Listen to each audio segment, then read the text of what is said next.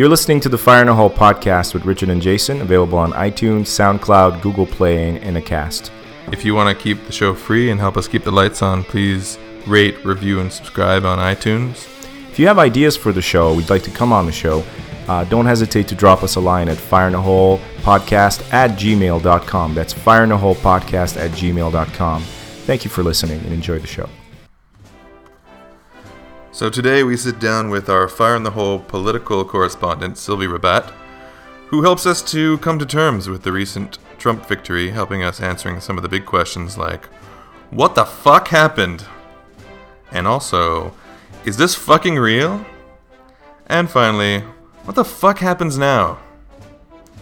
Without further ado, I give you the lovely, the non-braggadocious Sylvie Rabbat on Fire in the Hole. What the fuck? This sounds like political presidential talk to me, and I know people have talked to you about whether or not you want to run. Would you ever? Probably not, but I do get tired of seeing the country ripped off. Why would you not? I just don't think I really have the inclination to do it. I love what I'm doing. I really like it. Also, it doesn't pay as well. No, it doesn't. But, I just probably wouldn't do it, Oprah. I probably wouldn't, but I do get tired of seeing what's happening with this country. And if it got so bad, I would never want to rule it out totally, because I really am tired of seeing what's happening with this country, how we're really making other people live like kings, and we're not.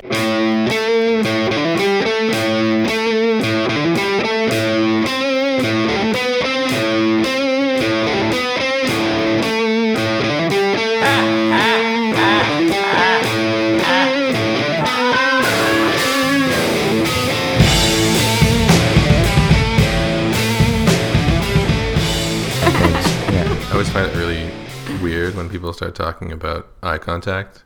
I start to become really conscious of my eye contact. Yeah. And then I start just staring at people's eyes. Just make sure. Yeah. When people are like, oh, yeah, people don't make eye contact, I just compensate. It's like just staring into your soul. Like, I won't blink for like 5 minutes. It's true, though. You can be talking to somebody completely normally, and then if someone says, like, you become aware that you're looking at them, and you're like, should I look at the right eye, left, nose, Is it? forehead, where? I don't know what to do. I don't know where to look. But I find it's courteous to, if you're dealing with someone in a store or someone, you just met, you shake hands for the first time, you're in a party, whatever. I make it a point to connect. Like, I see you. Yeah, I'm at the grocery store. I was just there. You come to the cash. You say hello. You look at them, and then you put your stuff in your bag, and they give you the bill. And but you say okay, thank you. But you connect. It's if not people just like. You can tell when you do that to a cashier that they always are a little bit caught off guard, because sometimes the last 100 people that went through the cash didn't even look at them. Exactly. They just kind of walk through, slide their card or pay, and then just kind of they exchange look, and they kind of look down somewhere here. Or they're on the phone. It's anywhere but here, But I'm a human being. I'm in front of you. Just It's super useful if you want assistance. Like if you want, let's say, a person in a restaurant or any kind of business to go out of their way to do something for you. If you look at them in the eyes and like, hey, I'd really like another ketchup. Can I get another ketchup? And if you do that, the moment they're like, oh, yeah. And I'll go get it, right? Yeah. Oh, you see me. Oh, yeah. Oh, okay.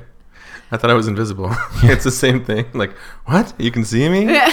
Like those ghost movies? Or, Yeah.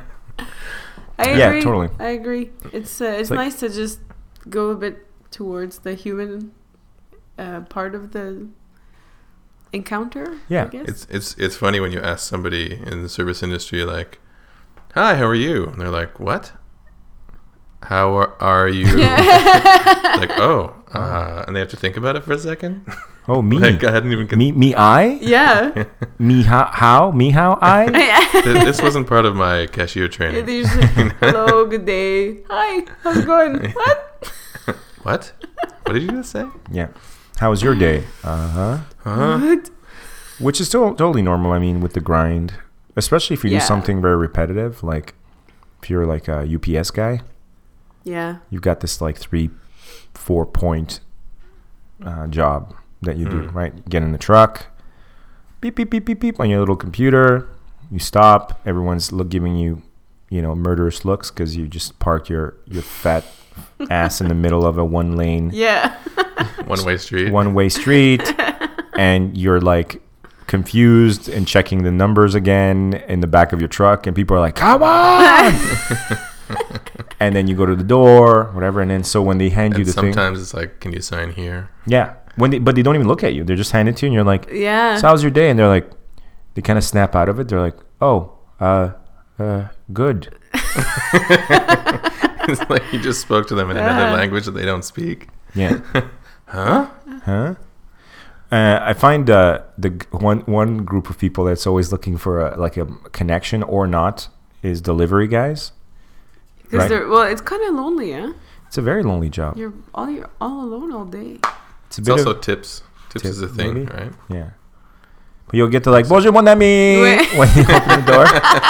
Comment ça va? Bonjour. Like they don't speak any other language. And that sounded vaguely Asian, but it could be any. Sometimes you're like, what? Where is this person from? They're blonde but dreadlocks, but they're black. What the fuck did this guy? Where is he from? I just want my food. Where did they find you? And then you just have the like. You open the door and the guy just like hands you the package and he's just like because you walked up like one flight of stairs to your apartment. 4278 4290 429 cash credit cash, and then you give him the credit card, and then you've got the like guy who doesn't have the machine, or he has the old school chopper machine, the clacker. And he starts rubbing your credit card on the carbon paper on the wall. Oh, God. It happens. Yeah. It happens all the time. I had one today where you give the credit card over the phone, and but you need a signature when the guy shows up. So he shows up, he gives me a thing like, I need a signature. I'm like, okay, cool. You got a pen? No. That was poorly thought out. Yeah. Let me find one. I need change. Change? You're like, yeah, motherfucker. Change. I ain't giving you no $10 tip. Exactly. Don't give me that game. Don't play this game with me. The restaurant is a block away. Yeah, seriously. It's not like I can't find you. So. And it took you an hour to get here. Yeah, somehow. Because of the UPS guy. Sorry, go on. I love it when the guy shows up and like he's out of breath, but he like plays it up to try and get more of a tip. Okay. Like your stairs were really hard. Yeah. It's really snowy today. Yeah. Ice everywhere. What? Yeah. Or give you a guilt trip for not like shoveling your stairs properly. So much rain. Like it's not to your satisfaction. Yeah. My stairs. That's a miserable fucking life. Yeah. I mean, good on them for like doing it and still instead of sitting on their asses and collecting, it's welfare. Not a super. You're still working. Yeah, you're still working. You're still working, so you get that respect. It's just a miserable life. C'est pas génial. Unless, you come from a country where there's bombs exploding, in which case you're probably just like, this is the best thing ever. Exactly. I'm alive. Yeah. And it's a job that people pick up. It takes a bit of everything, Yeah. You don't really get to choose sometimes, so you just take what you're dealt with, but I've done worse jobs. There's a bunch of people that come here or people that are from here, and people need jobs. People need to get out there and, just do stuff. Something. Yeah. So how hard are we working right now not to talk about Trump? Anything but Trump. We're like, man, those delivery guys. I don't know about you. I wonder what Trump tips his delivery guys. He doesn't. I don't think he does. I don't know. I just I feel we should get it out of the way. Yeah. Okay. Just deal with it. How do you feel? Talk about it. Well, I think we should just try to be. I mean, we should talk about it a bit, but in the interest of people listening to this, I'd really like to maybe try to talk about some of the footnotes rather than just going over what the media has been spewing over and over and over. Yeah. And try to take this time to sort of reflect on on what's happened. I mean, it feels like it happened a week ago, but it happened like 2 days ago. Yeah. Yeah. It's strange. Is it weird? I felt the same today. I felt like we had that conversation at work, in the lunchroom, and we had a good laugh, and we just, talked about a bunch of stuff. And today it was like it was a week ago. Yeah. I agree. I think I know why everyone feels that way, because he's kind of been the president already for the past 2 years, in the sense of, like, apart from occasionally having to listen to Hillary too, or one of the other quacks that ran for the Republican Party, he's kind of been in our faces nonstop for the last 2 years. And even more as an entertainer. He's been around. Like, Trump has always been... But you could, like, change the channel back then. Yeah, when he was just apprentice guy. Even before, if you're from the northeast of North America, you know who Donald Trump is. He's kind of like a character. Yeah, but he wouldn't take over your Facebook feed. And no, of course not. But I mean, like, on every channel.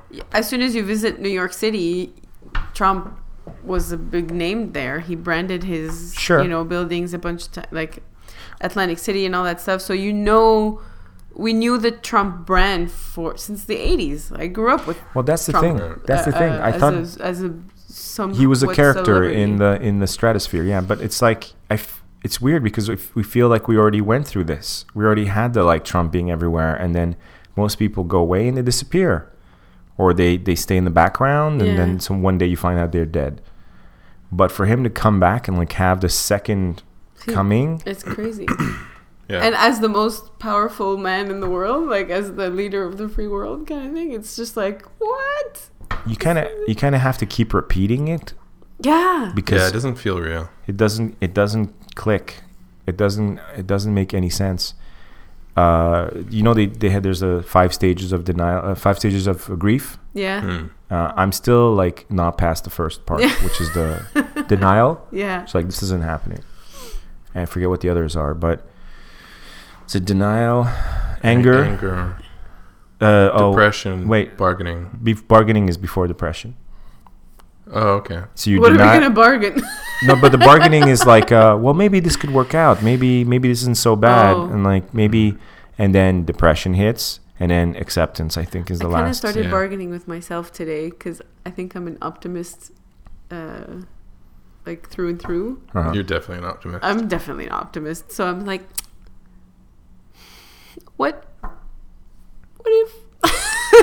What if something good happens? No, but like the planet's not gonna implode, like all this kind of me. We have to calm down. What if he gets hit by lightning? That would be fantastic. He still might step down. You never know. He has till November to fuck off if he wants. I think he's gonna take the job. Yeah, he's president-elect. He could still technically step down and not take the job. He only had the transfer of powers in January. So he could. If he did that, that would just be like mic drop. Seth Meyers. I won. I'm out. Well, I mean, is there anything left as an ego trip for him? Right. Nothing. Well, running the show. He has done it all. But I think if he did that, it would take away from. I mean, all those promises, of course, but like. You'd be ultimate. It's like I think you troll would. Move. The balls is to take the job. It's the hardest job in the world. So you're going to tell me that you race, you bicket your way Tears to of the your top, life. You're in the 70s, and now you're going to say that you don't want the job, so you were never serious. This was a joke. It would be even worse. It would be insulting to the American people and to the world. Yeah, to say, unless he pulls the. I'm just going to be a millionaire and suck on your tax dollars. Like. But when those guys choke or when those guys walk away, they always do the same thing. They pull the health card, right? It's always like, even all these guys that are going down in flames now in corruption cases here in Montreal. Yeah. Even though everyone knows that they are dirty to the gills. Yeah. When they're stepping down, they still give like, I want to spend time with my family, my health. These have been trying times. You mean the fact that you've been pursued for your crimes? That's been difficult on you? Well, Pierre Carpelado stepped down for his family or personal reasons. Well, mostly because he almost single-handedly or because he was killed what was left of the PQ. And was a dud. Like he was brought in as a. It didn't work. He was brought in as a like a flash move, like a stunt, and it horribly backfired. It literally just poisoned what was left of this bullshit party that nobody But actually maybe cares what's about. going on with the Republicans. It's gonna, or at least the two-system party. The cage has been seriously rattled. I'm actually interested in finding out what's next, in the sense that Who's going to come along next? No, but like, now what? In the sense that he was from no establishment whatsoever, and he's saying, I'm going to open up all the files. I have access to all the shit you guys pulled over the years, and I'm going to tell people. I think Does he make that promise? Well, yeah, he said he was going to open up everything that happened in Iraq, everything.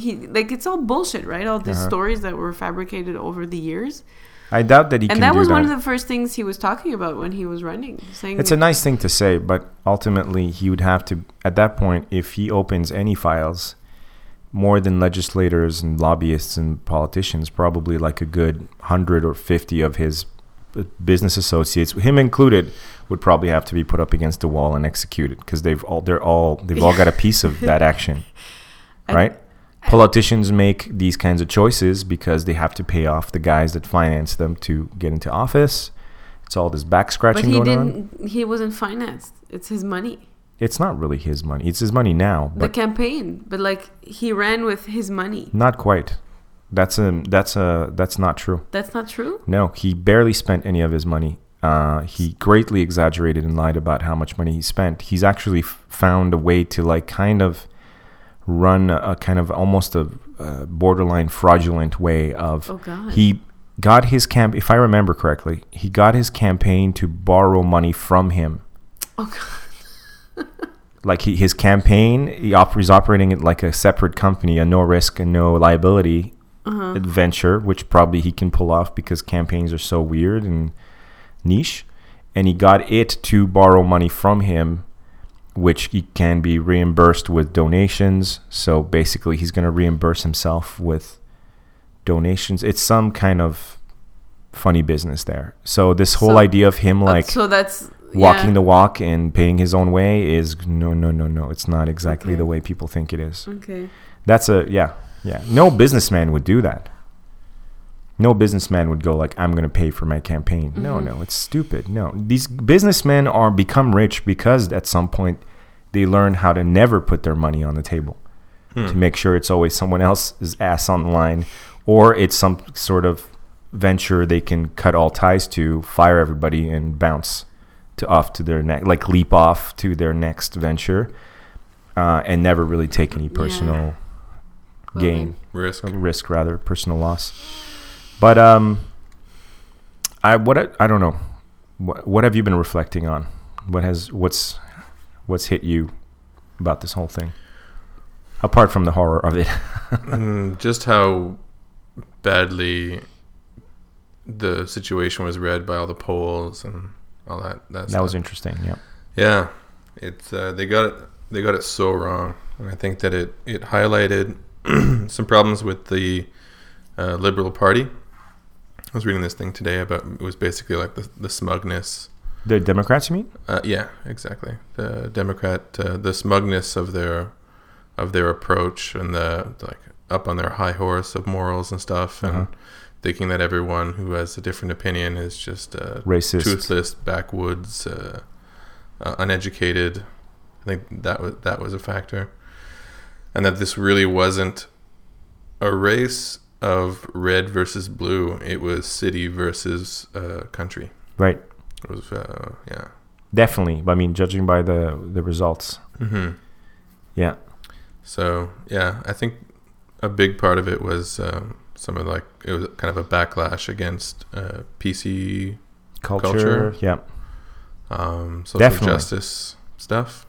Mm-hmm. And I think it's also a backlash against multiculturalism. Like forced multiculturalism, or multiculturalism is as a concept, as like a cultural ideal of like where we want humanity to go in the future, and like the melting pot sort of thing is cool. You know, that's a nice ideal to strive to. But to claim that we have achieved it, or to use it as a political platform, I think is doesn't work. It's kind of what gives rise to these like foolish initiatives like affirmative action. Right. Yeah. That's part of it. I mean, I think the main one is that people not respecting the culture of a host country when immigrating. Right. So that's what happens when you have that in place. The idea of multiculturalism as a political platform. Come here, take everything you want, but don't give back or don't adjust in any way. Don't respect the way we live or what we believe in, or because that would be us. Don't conform in any way. Because that would be us infringing upon your beautiful multicultural otherness. Precisely. Right. And people end up moving over and actually having disdain for like the culture of the host country. So yeah, I think there's a problem there. Yeah, definitely. I agree. I thought it was particularly hilarious, but not in a satisfying way, more in like in the sad clown kind of way, to see how all of the pollster pundits that have been like yelling into the TV for the last 2 years and waving their arms around with 3D graphs and making all of these prognostications, like to see them all trying to blame the polls. How did we get it so wrong? Clearly there's a difference between what people say and what people do, and like they all start shitting on the polling idea and how bad it is, and you're like, you fucking hypocrites. They're saying that everyone who voted for Trump lied on the polls. Right. Yeah. Right. Which is, I'm sure there was some of it. I'm sure a lot of people, especially white Americans, who were like, didn't admit that they were like, oh yeah, no, Trump's a terrible guy, and never actually said I won't vote for him. Yeah, people were ashamed to say that they were intending. Because the left was bullying anyone that would even consider anything that Trump said as they were immediately like, you're a fool, you're a hillbilly, how dare you're a racist, you're a misogynist, you want to rape women while killing refugees. And you're like, what? Well, I just said that he had, I thought some of his tax incentive ideas were kind of. And that's where the runaway PC culture kind of bit everyone right in the ass. Yeah, big time. Well, we were because it's just a lynch mob if you say like the wrong word. Yeah, I remember Bill Burr said something about this on this podcast, like way back, not relating to the election, when he was talking about message boards and how like little he knows and understands about social media. Mm-hmm. He's like, but every time he's like, I see them, I see some topic, some foolishness, some kids start posting some stupid shit or whatever. But anyway, eventually that guy comes along who's like, niggers, right? It says something super offensive, or like, bitches need to get back in the kitchen or whatever. Yeah. And then the troll, everybody communally like destroys that guy, right? Under the premise of like, we're protecting and we're fending off a bully. But it doesn't occur to any of these supposedly enlightened, left-leaning, liberal types to actually try to engage that person in a conversation. They've kind of gone over to the like, well, you're a lost cause. If you have an American flag as an avatar, or if you say anything like, well, I believe in the Constitution, immediately they start shitting on him. And you're like, he was saying, what's the use of that? You think that you're going to make racism disappear by yelling at it? You're going to just drive it underground. Right. Yeah. And like you said, like they don't try to talk to them about the points. They just name call. They just say, you're a racist. You're a racist, you're or a homophobe. Here's a bunch of links to stats that you should see that make you wrong and a bad person. Mm-hmm. And when you do that to somebody who may be horribly misguided and foolish and just on a bandwagon, that person, what you're sort of teaching them is, okay, they either got to retreat into an area where what they're saying goes, or you teach them to keep that shit to themselves and to pretend to agree with everybody, but deep down have this festering hate for anyone, because he or she feels uninvited to the conversation. And there's something to that. And it's not just ideas. It's they will ruin your life, right? Certain of those, like the social justice people. So certain social justice groups will, if you say the wrong thing, they will try their best to destroy you. They're not just going to debate you on the topics like a rational person. They feel justified in like contacting your employer and your posting a picture of your you, spouse, or they're trying to get you fired. They're trying to make you lose your life. Right. It's the nasty side of the what used to be the reasonable people. Right. But they're so smug in their beliefs that it just immediately they believe that they're right and justified in doing terrible things, including violence. Yeah. Yeah, I definitely see. What do you think about this idea of the country versus the city? I think we sort of are on a different topic now. We're not talking about the Trump election.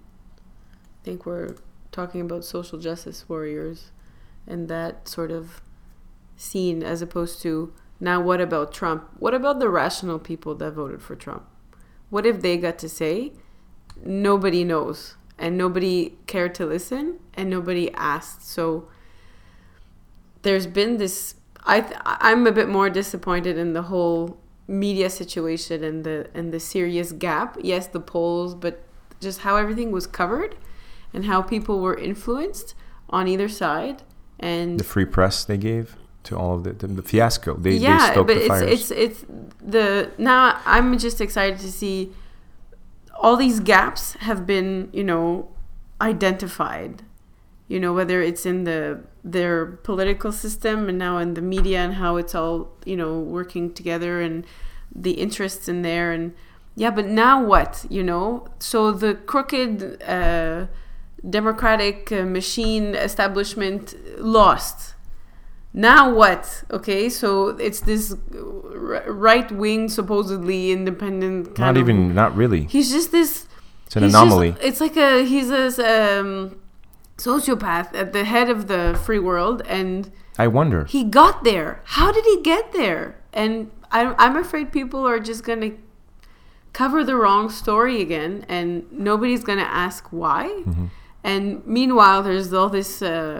social justice mumbo jumbo debates going on, and all the focus. I feel like the focus is going to be in the wrong place, and that's what I'm more afraid Everyone's of. Backpedaling and shitting their pants now. Yeah. And even like the most outspoken people used to be like depended on to like criticize the government are all like purring now and like, well, we got to give him a chance. And yeah, well, it's a proof to be careful what you say, because you don't know who you're gonna have to deal with, next time. If that's you never, as our prime minister always said when he was asked, even the minister of foreign affairs, it's like, will you work with the Trump government if he gets elected? How would you feel? Like he's so different from the journalists are trying to get the clickbait questions. Yeah. And the real answer is we will work with whoever's at the top. Yeah. So even as a person, I think I have to be careful myself with how I express myself publicly, and how sure I am about the things I'm about to say, because things can drastically change in front of you, and and then what? You were insulting this guy for 6 months, and now what if he does something you agree with? It's like agreeing to a quote that Hitler said, and you don't know who says it until you read the caption at the bottom. You're like, oh no, I can't. Trump has been the object of ridicule pretty much his entire career, even when he was doing well business-wise. He has been ridiculed his entire life. He's always been like a clown to everyone. Or he also acts like a clown. It's a little bit. Well, he's just a relic. Yeah, but even the speeches he was giving, it was sad. I just wish I understood a bit more about the gap and where the rationals came in, because the same amount of people pretty much voted, but it's like some minority groups that would have voted Democrat didn't mobilize. That's the other thing. Yeah, you're talking about the left they just fucking itself. They didn't mobilize. They were too confident, maybe, or they said, it's like... there was an overconfidence for sure. But I do believe that this was a PC versus non-PC kind of election. Whether that changes as who knows what his presidency is going to be like. But I mean, Hillary's entire platform was being a woman, feminism, multiculturalism, gay, transgender, all this stuff. Even her concession speech that you listened to, what was it today? Was all that stuff Trump was saying all the opposite things. He couldn't be less PC. Agreed. But the supporters the Bernie Sanders supporters didn't all swing Hillary. And right. they would have made a difference. Well, that's the thing is that, and I think that was a big power for Trump, was that he represents change, right? So a vote for Hillary was the status quo. Exactly. A continuation of Obama, but unlikable. But of the establishment. But unlikable and, arguably very corrupt. Yeah. And then Trump it's like throwing a Molotov cocktail into it's 4 years. This rigged system. It's interesting you should say that, because I was thinking about the idea of this legacy, this dynasty of the way politics have been done in the U.S. since like the New Deal, which would have been like the 1930s. Mm-hmm. Republican, Democrat, Democrat, Republican. This has been going on for 80 years or whatever, 75 years now of American history, right? And even though it's been shifting between those parties, it's been business as usual, right? It's never been complete. There have been no surprises really, apart from, I think the last real big surprise was just how dumb Bush was, right? And that's kind of where the internet started to seep in, and we start to really see that, well, the president has not been running shit for a while now, and it's been all these Rumsfeld, Cheney types pulling the strings behind all this. Right. But otherwise, it's been pretty much business as usual for something like 75, 80 years. And if you study history, you realize that there's no system that can last that long in the modern times that does not need some kind of revolution. Mm-hmm. And I think what we may have witnessed was a passive revolution, right? Like, this was the ridiculousness of what happened Monday or Tuesday was kind of like a new modern civilized version of like burning down the parliament and shooting people against the wall and rape, pillage, and destroy.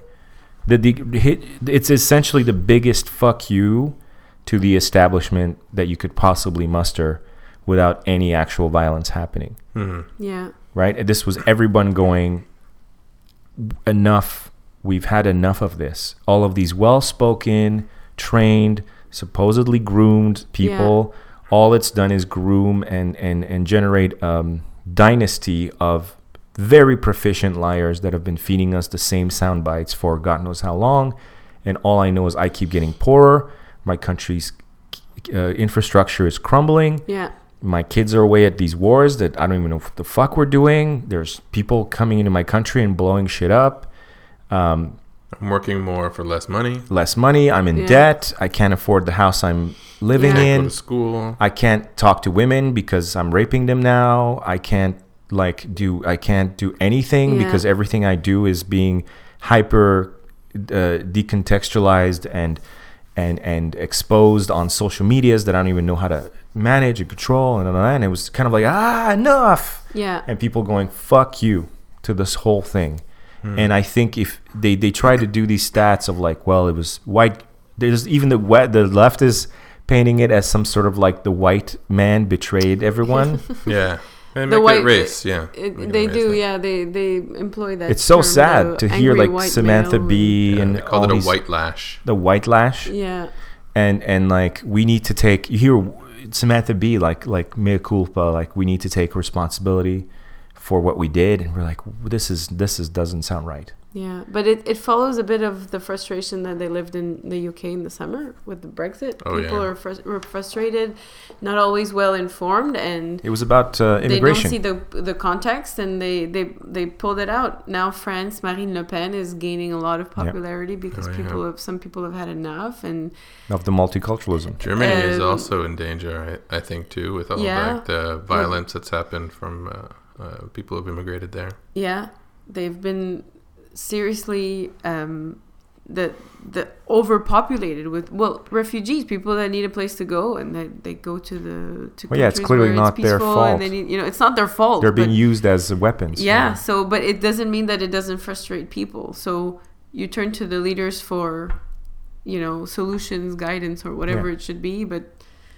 nobody knows what to do. Why? When did it? This is a symptom of a failure of government up until this point. To make people want to have change, even if that means putting Trump in there. Yeah. You know, like that shows a level of desperation. That's definitely it's a suicide mission. But the two-party system that you were referring to, the back and forth, it was the doom that they predicted in the Constitution. They said if this thing becomes a two-party system, then it's failed. We'll be right back to It's failed, and it's been failing. But I guess it's just like, you know, cattle is everybody's just. And that's where I think that your answer to, like, you know, what were the rational, educated, you know, intelligent Trump supporters, like, what were they thinking? Yeah. And I think that's a big part of it, is that they don't like the way that things are going. There's a failure of government up until this point. A lot of people, like you were saying, speak well, but everything's getting worse. Yeah. You know, like, he campaigned a lot. He campaigned way more than Hillary did. It's insane. Right? Yeah. He was there with the people. He did like 10 states in the last 3 days. He went to a bunch of places that his own party like lambasted him for going to these key points. They were like, why the fuck are you going there? Nobody goes there. Yeah. He didn't listen to them. He went anyway. He went. And they made the difference. He campaigned in a way that no one has ever campaigned before. I think I would be interested to finding out the post-mortem kind of thing. The post-mortem and what really is behind that sort of ugly ass toupee, whatever. The hair? Like, who's that? It's actually his hair. It's actually his hair, yeah, or like implanted. Wait, no, but no, it's not. It's not plugs. Really? No, it's actually his hair. There was an interview with a former hairdresser that worked with him on The Apprentice. So it turns out, and I looked this up today actually. I was like, I actually put it into Google. I was like, what the hell is up with Trump's hair? How can it be swept forward but then tucked behind his ear at the same time? Right. So it turns out that it is his hair. Okay. And he just has really long hair, and he combs it back. Okay. Right? Most people who work on TV, like the hairdressers, and like they have people who do their thing. She said, like, his hair is cut in a way that it's clear that, like, a hairdresser didn't cut. So it's either he's cutting it himself, or he's got, like, his daughter or somebody's cutting, because it was like cut straight across the back. Yeah, it's some sort of weird. He combs it himself, and he uses like this hairspray. Yeah. To hold it in place, and he does everything himself. So even her job was to like make him look. I mean, he would show up with the do already locked into place with the hairspray, and then it was her job, sort of, while the show during the filming, to make sure that it's looking okay. Yeah. And that she would point out what she would want to do, and he would do it himself, and then spray it back into place. He has like this thing, and it's badly dyed, so she thinks he's dyeing it himself. So he has this like homemade hair solution. Well, of all the weirdnesses, because this a guy like, for some reason I find it endearing. People like this, it's okay. People like Trump, you know, say what you will about him, but they're extraordinary. They're extraordinary people. You don't see people like that every day, right? People who are that committed to their own success or whatever for that long. Ambition. All the way. All without fail have some sort of weirdness to them. It takes a bit of a madness, I think, to be that kind of. It takes a madness. And then if you've met with success, then you've also probably developed a healthy sort of shield against criticism, right? And at some point, you might not even differentiate between people trying to drag you down and people going, dude, your hair looks fucked up. Yeah. You were like, your shields are up and you're like, I should do it myself. I have a system, right? And then like everything else that he probably has thousands of employees, manicures, pedicures. They do everything else for him. He's like, the hair is mine. Yeah. You're like, there's something wrong with your hair. Wrong. Yeah. Wrong. My hair is tremendous. Yeah. Believe me. You're right. It's these shields, and it's when you talk to someone who's gone through a lot in their career and they're like the frequency we were talking about before. They're on a different frequency. Yeah. They don't really hear everything. And can you really blame them? I think you'd have to be in that situation in the same way that you need to sort of shut off certain parts of you if you're like a surgeon. Yeah. Or a nurse. Yeah. Or somebody who works in those types of fields. It's very peculiar. Yeah. Just living and dying with those kind of stakes for what? 40, 50, 60 years. I don't know, for 50 years, for half a century he's been doing this. I understood today he's the oldest president to take office. Yeah. He's almost 74, I think. Oh, yeah? So first time, if the oldest president. I think he's 71, but I could be wrong. No, he's like... Well, he's in the 70s, period. For sure. Yeah. But then again, we've had a president in a wheelchair with polio that hid it from the public for the better part of his presidency and took America through a war and delivered speeches with like being propped up by like a stick without people knowing. That was pre-TV, pre-internet. Yeah. Yeah. But the point is that like his health has never come up, so it seems like it's pretty good. And for him to be able to keep up that kind of schedule to campaign that way. Are we all like is this Stockholm syndrome? Is that what's happening to us? Because we've been almost complimenting him now for the last little. I feel he it's did weird. Something right. Stockholm he had syndrome. to. I mean, and we're trying to answer Sylvie's question about like, you know, what an intelligent Trump supporter could be thinking. And I think it has to do with how he campaigned. He did it in a way that no one's done it before. He treated it as a business. Yeah. And he also also underestimate anyone. But he said some things I'm sure we didn't hear on the regular media coverage that we got. Oh, yeah, he did a bunch of rallies. A lot of people. Well, the things he said wrong were the ones that we heard the most. Exactly. Right? It's sensationalism. That's where I blame the media. Yeah, it's like, I blame the media big time. Big time. It's flagrant at this point. They are to be held responsible in a huge way. It's been the last 20 years have just been a complete it's a reality downfall, show. And they've treated this like a fucking TMZ parade for the last 2 years. Yeah, the Republicans have been screaming about liberal biased media and stuff for years. Like we don't like. It's like I don't even want to hear about it anymore. Yeah, but like now maybe people will listen. But or maybe it's gotten to a point where it's actually flagrant. Yeah, because there are some. Not all Republicans are horrible people. There's a bunch of level-headed Republicans. I don't think they're horrible people. Yeah, but it's just like the Tea Party thing and the whole Abraham escalation. Abraham Lincoln was a Republican. Exactly. And what a Republican is actually changed over time. Yeah. It's gone to this right extreme, and then there's been a hijacking a bit of the religious fundamentalists. It's a tug of war that just pulls on the extremes, and now that's the ugliness that's coming out, and the rational debate of the people in the center that can work across the aisle from one another, as they say down there, is like completely diluted by this sensational headlining. And there's so many facets to this thing. It's horrible. We can get into how badly misunderstood, how badly the Democrats miscalculated their play and underestimated the people this time and thought they would eat the bullshit sandwich again, the same sandwich we've been eating for, right? They horribly miscalculated. Then they didn't realize how harmful the media was, because they thought that it was actually, they're like, oh, that guy's just going to embarrass himself and we're going to slide in with a nice victory for, with this whole like first woman president fiasco. And then, of course, there's the whole problem of the electoral colleges, the antiquated, completely absurd, fucking ridiculous the electoral system that lets 5 states that no one has never named as destinations other than maybe Florida to go like on vacation. If you're from Quebec, no one's like, let's, guys, we got to go to Ohio again. Yeah, Wyoming. But not without stopping by North Dakota. Iowa. Nobody goes to Iowa. Gotta stop by New Hampshire on the way. And Pennsylvania, guys. Pennsylvania. Yeah, we gotta stop at like, are you fucking kidding me? It's nuts. You look at this thing, and these 5 bullshit states determine the destiny of 50. Yeah.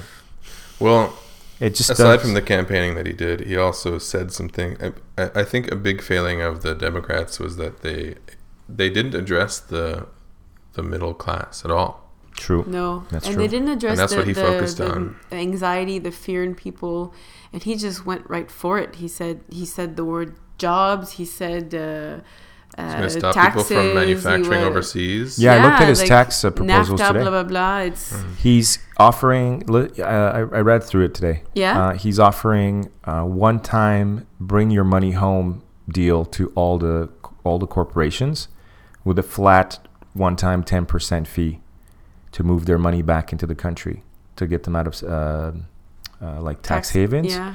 Put the money back here, right? Yeah. He threatened outright, told the Ford Motors that if they build that factory in Mexico, he's gonna hit them in the ass with 35% tax to bring the cars back. Here. So some very aggressive, like trying to get, borderline. Like Apple has to bring their manufacturing into the U.S. Yeah, it's borderline delusional, because and this is where his age is showing, because he's trying to have the Reagan years back. Yeah, he's trying to bring back the Reagan years. Yeah. Which is, by the way, the last time we had a left field candidate from show business infiltrate. Yeah. He's another coming of Ronald Reagan. True. And the rest is all military stuff, which was also Reagan's thing.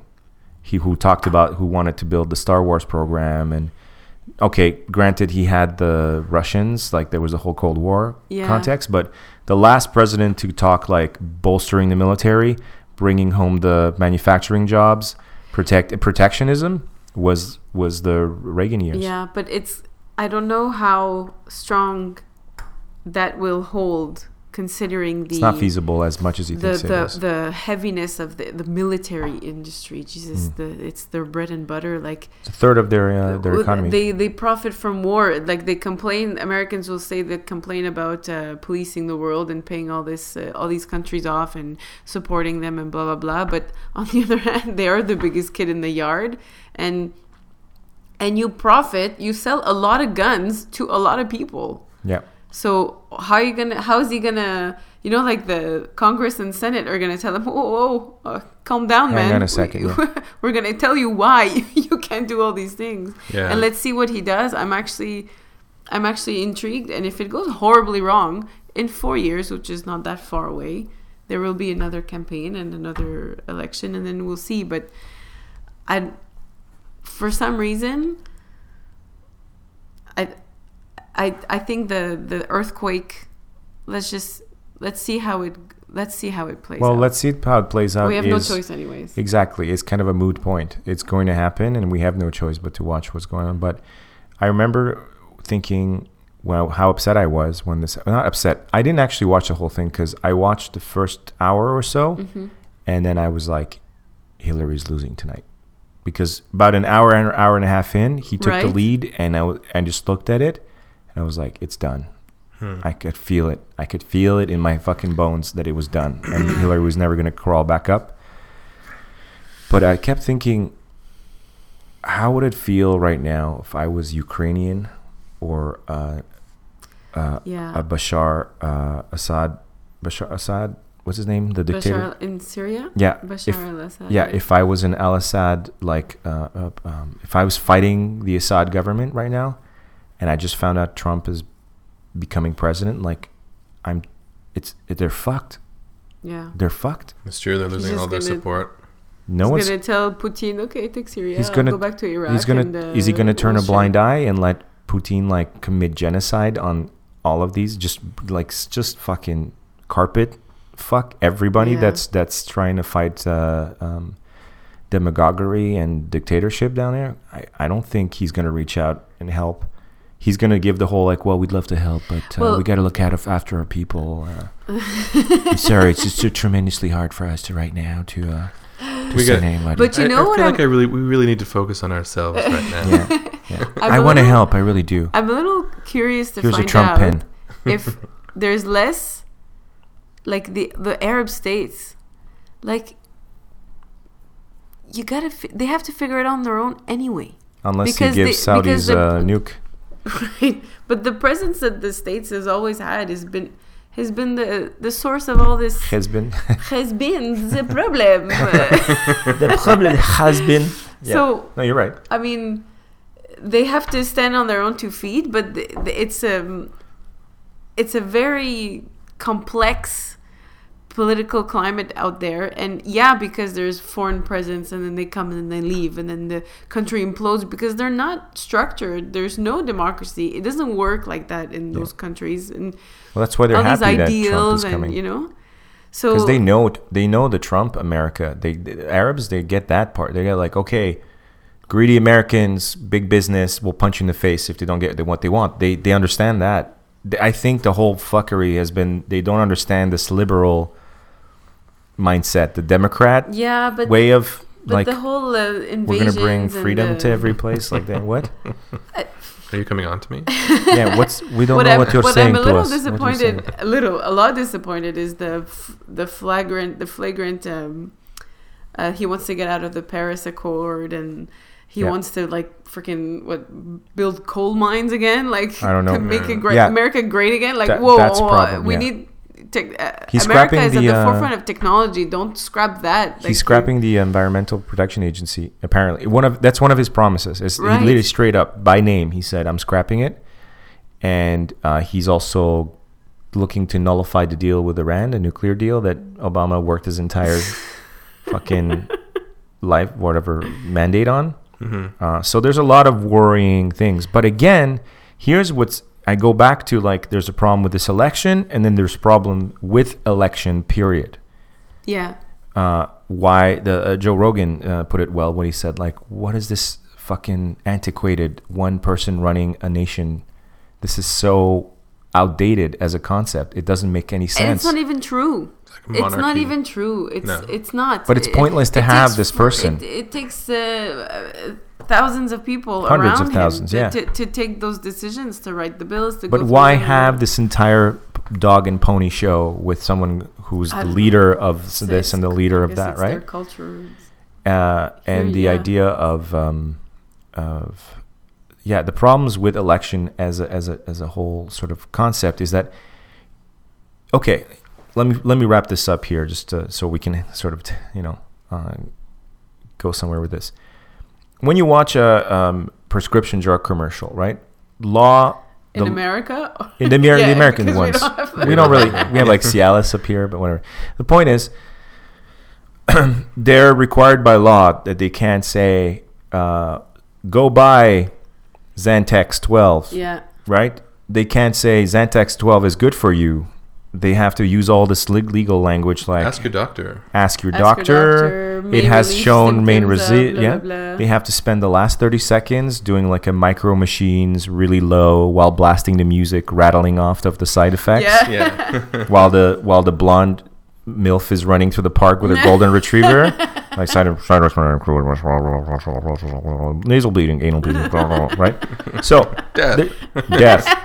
So there's all of these requirements legally just to be able to push these highly questionable prescription drugs that the FDA has allowed. But as a campaigning candidate for presidency or office, you're allowed to say, if you choose me, I will do this. If you choose me, I will do that. When in fact, there is no way you can promise any of this. The exact language should be the same way as if you catch someone, they're an alleged criminal, right? Mm-hmm. Should be, if elected, I will propose. If elected, I will table a law. If elected, because all of the things on the site are all really great ideas, but none of them, this is all immaterial unless they get pushed through, voted on, and passed. Mm-hmm. It's like Plinko. Remember Plinko? Yeah. Mm-hmm. Right? They have to go through that whole thing. So you're just talking. Blah, blah, blah, blah, blah. And I'm going to make SpongeBob the vice president of... Like, it's all nonsense. It's all just blah, blah. So you should be forced to say that to the people, that I have this book of ideas, and these are the ideas I will propose and vigorously fight for if I'm in office. Not, I will make America great again. I will... Oh, this is my favorite. I will take care of women. What the fuck is that? Nobody respects women more than I do. I will take care of women. If that in itself is not a ridiculous statement that is a good 40 years out, like behind the times, it does not. It dates him immediately. Was that like in a mafia way? Like, I'm gonna take care of him. Yeah. Right. It was, but this is a 70-year-old antiquated like silver spoon yuppie from the 80s. It's his version of gallantry.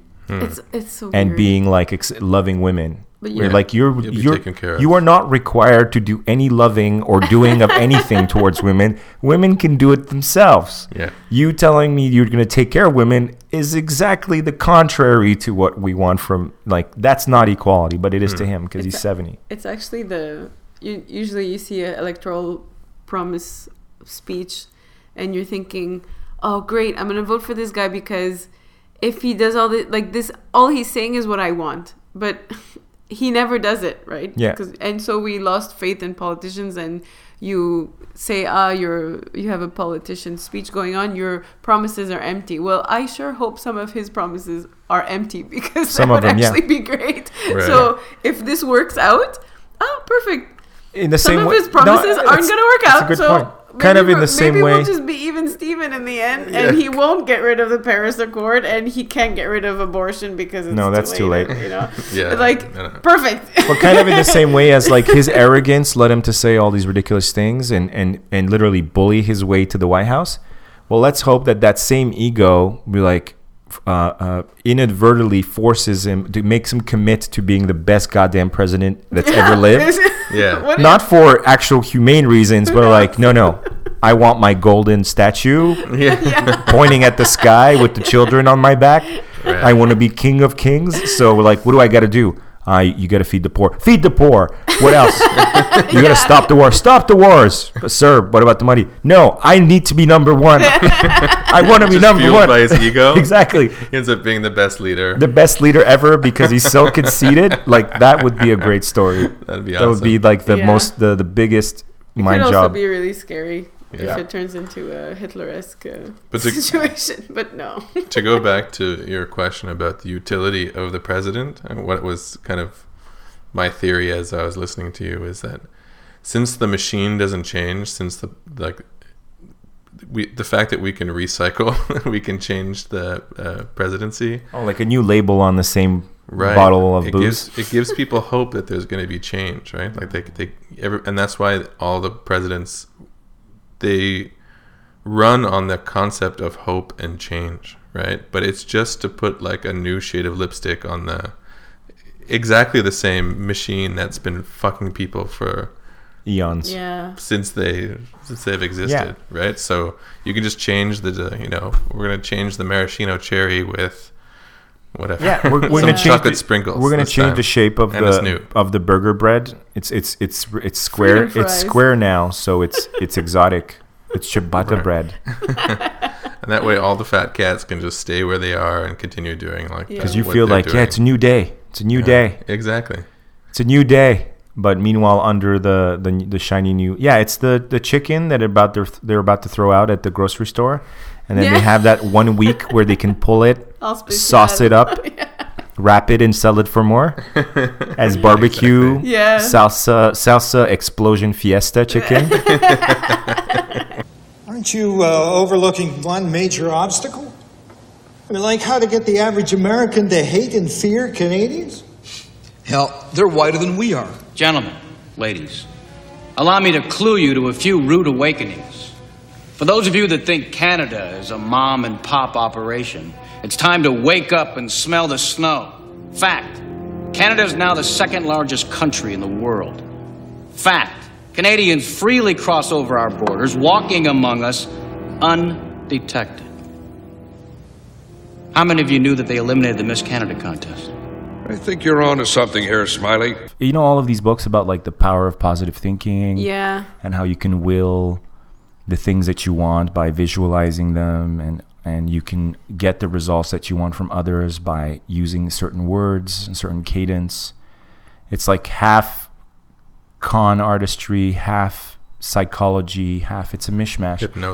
Hypnosis is the big component of it. And I heard someone talking about how the whole other take on Trump is that he is very meticulously delivered this whole entire performance as part of a very deep game. Really? Yeah, and then when you first hear that, you're like, okay, let me get my tinfoil hat now and start talking conspiracy and everything. But I listened to this guy a little bit, and he was saying like he studied every speech that Trump has given, and that it sounds on the surface like dummy talk, but that in fact it's the cadence and the wording of it is very consistent with the tenets of this neurolinguistic style. Okay. Where you don't say like things like, I'm confident that if elected, or I'm confident that when it comes time the black voters will back me. He goes, the black people are going to vote for me. They're going to vote for me. And it's going to be great. And I'm going to do it. And I'm going to fix this. I'm going to do that. This kind of assumptive repetition, very hypnosis type. You're freaking me out, man. And it's a bit freaky. And it's like, why is it always about conspiracy and the American presidency? Yeah, but now it's just pop culture at this point. But this is it's just how we live. But this stuff is used in a lot of the success coaching stuff. Yeah. Right? Visualize it, and the house, the boat. And then if the book didn't succeed, if the seminar didn't work, is because you didn't visualize it. You didn't tell yourself that you were going to win $1 million. And this works into the Amway stuff, the multi-level marketing stuff. It's all connected. And then I watched that John Oliver piece on multi-level marketing, which is brilliant and almost out of bounds for his show. Like he almost seemed to really, like it wasn't funny for the longest time. There was very few jokes about it because he's really just trying to take a shot at it because it's horrible. And it's almost like a new religion. Yeah. And it's taking advantage of whatever is in front of you for your own good. So right. But I'm saying if you, let's say, put aside all of the stuff that we've been talking about and take, let's say, entertain this whole thing has been a very calculated work. Certain things, maybe by virtue of embarking on this kind of thinking, you start to see patterns. Maybe they're not real, but things like, do you remember the second debate? The town hall style one? Yeah. There was this a little bit of he was lurching shadowing over her. Yeah, it was very annoying. It was very weird, but as I was watching that, it occurred to me that I've seen this in movies when there are ensemble casts and they're kind of jockeying for position in a movie, but they have to be in a scene together. And like now, the movie I'm thinking of is Magnificent Seven, the not the remake, but the original with like. Robert Redford, Yul Brynner, I think Steve McQueen's in there. Like it was a full ensemble power cast of all the leading men of the time. And there's a famous scene in it, to filmmakers anyway, where I think Yul Brynner is seen. He's sitting on the coach, talking down to somebody. And Robert Redford is, at this point, not at the height of his career yet. He's kind of a new face. Okay. He's a new kid on the block in the acting game. And he's supposed to kind of just sit there and hold the reins of the coach. And it's Yul Brynner's scene. But he keeps fucking with his hat and doing little nervous tics and wiping his nose and spitting and essentially distracting from what Yul Brynner is saying very purposefully so that no matter what the scene's about, the eyes are on him. And I couldn't help but see like a parallel with what he was doing. Because he has this really weird look on his face. It almost looks like he's sleepwalking. I'm talking now about Trump. When he's like, just walking around the stage. And he literally looks like somebody just woke him in the middle of the night. And he's disheveled. And he's like, who's that at the door? He's doing this weird wobble. But I realized it almost could be interpreted as one part intimidation. As he's like looming over her and he's much taller than she is. And also nullifying anything she's saying because he's just kind of bobbing back and forth. And like your eye will be... It was distracting. But that may have been the point is what I'm saying. Yeah, I agree. Maybe. I agree. And you start to break down everything he's done. He certainly has if not the intellect to plan this, I can imagine a scenario where he's like, get me the people that will get me elected. Well, I have unlimited funds. When you have that kind of get me the best money, power, and brains, people that make it to the top are surrounded by great people. What is it going to take? And she has a great team of people too. She's a good leader, and it's. Yeah, but they're agents of the old. Like, I'm sure she can get like a top-notch campaign leader, a top-notch everything that knows how to get results in that sphere. But they weren't ready for this style of warfare at all. They were completely unprepared. They were ready for a guy who was going to play by the classic political American rules, but be a little quacky and Republican-y. They were ready for a Ted Cruz. They were ready for what's the other quack's name? Rubio? No, the doctor. Ben Carson. Carson. Yeah, they were ready for one of those guys Yeah. who was just gonna try to hit all of the Republican like sound bites, and every morning I wake up and pray and all that shit.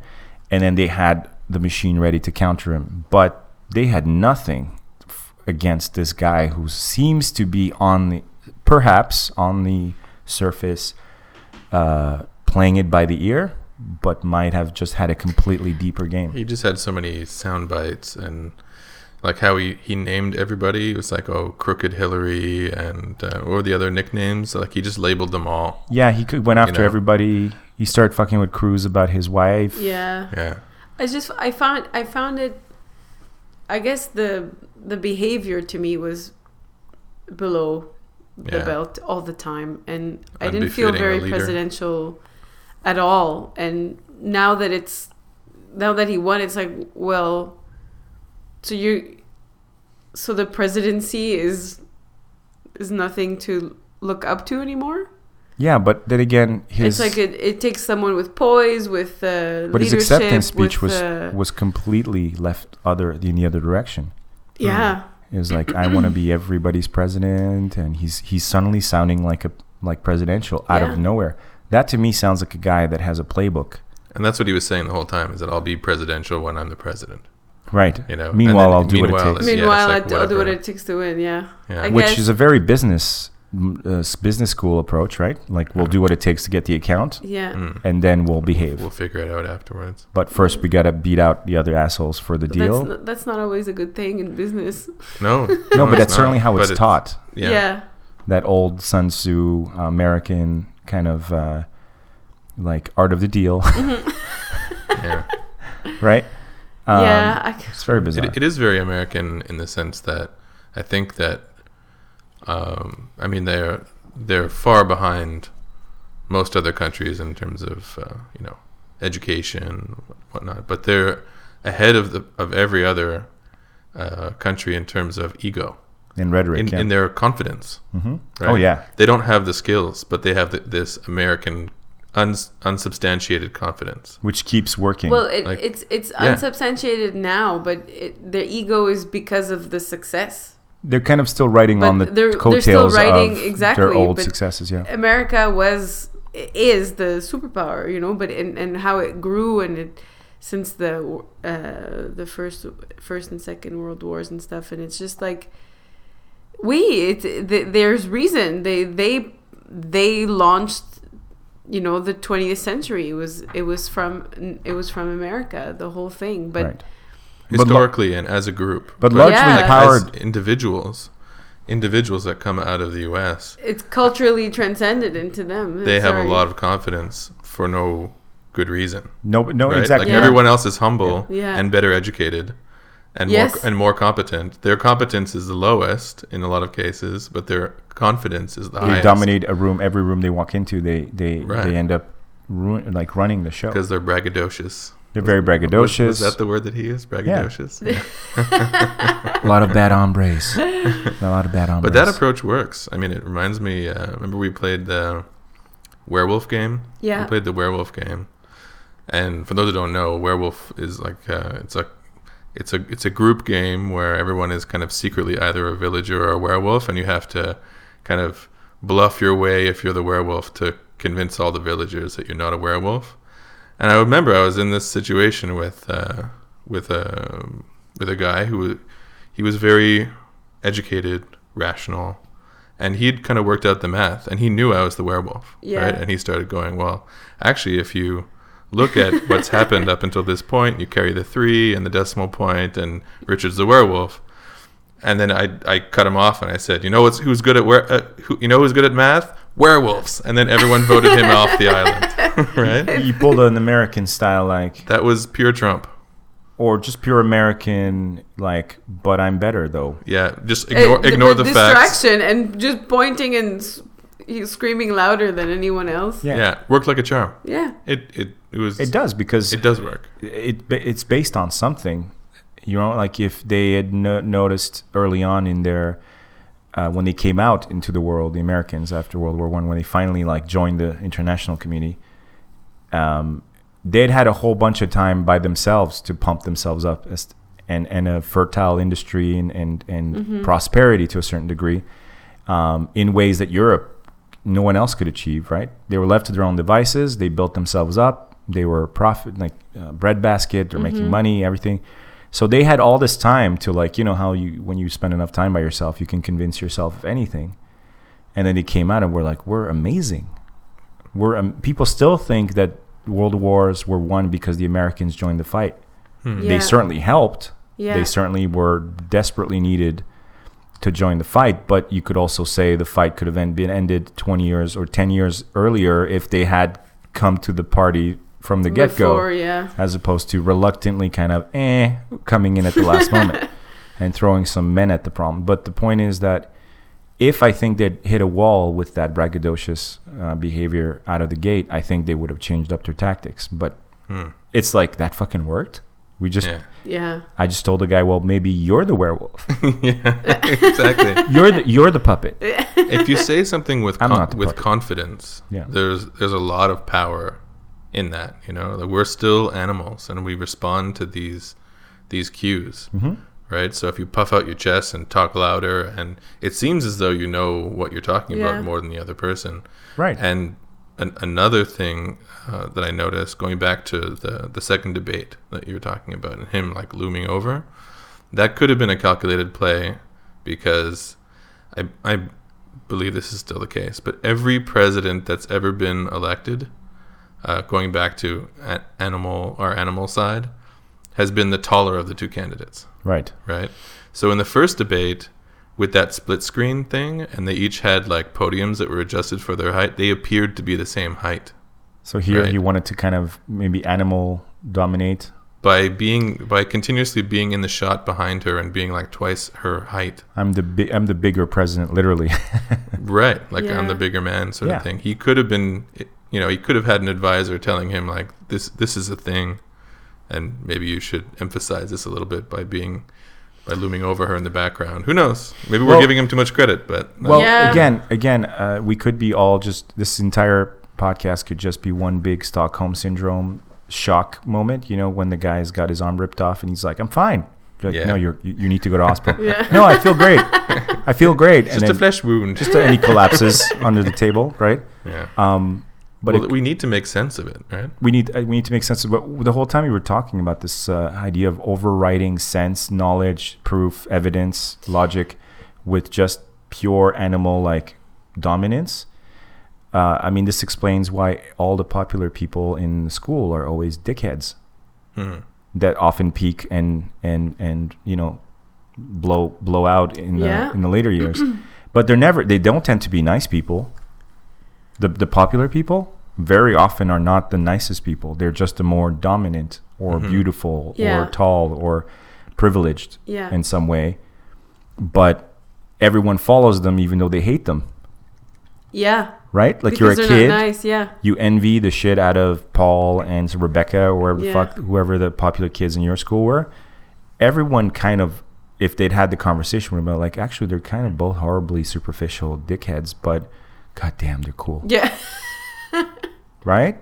So that's sort of indicative of something that I think perhaps as a race, as a civilization, we have a greatly exaggerated view of ourselves as having overcome our basic instincts and our basic functions because we've dressed it up so much. Yeah.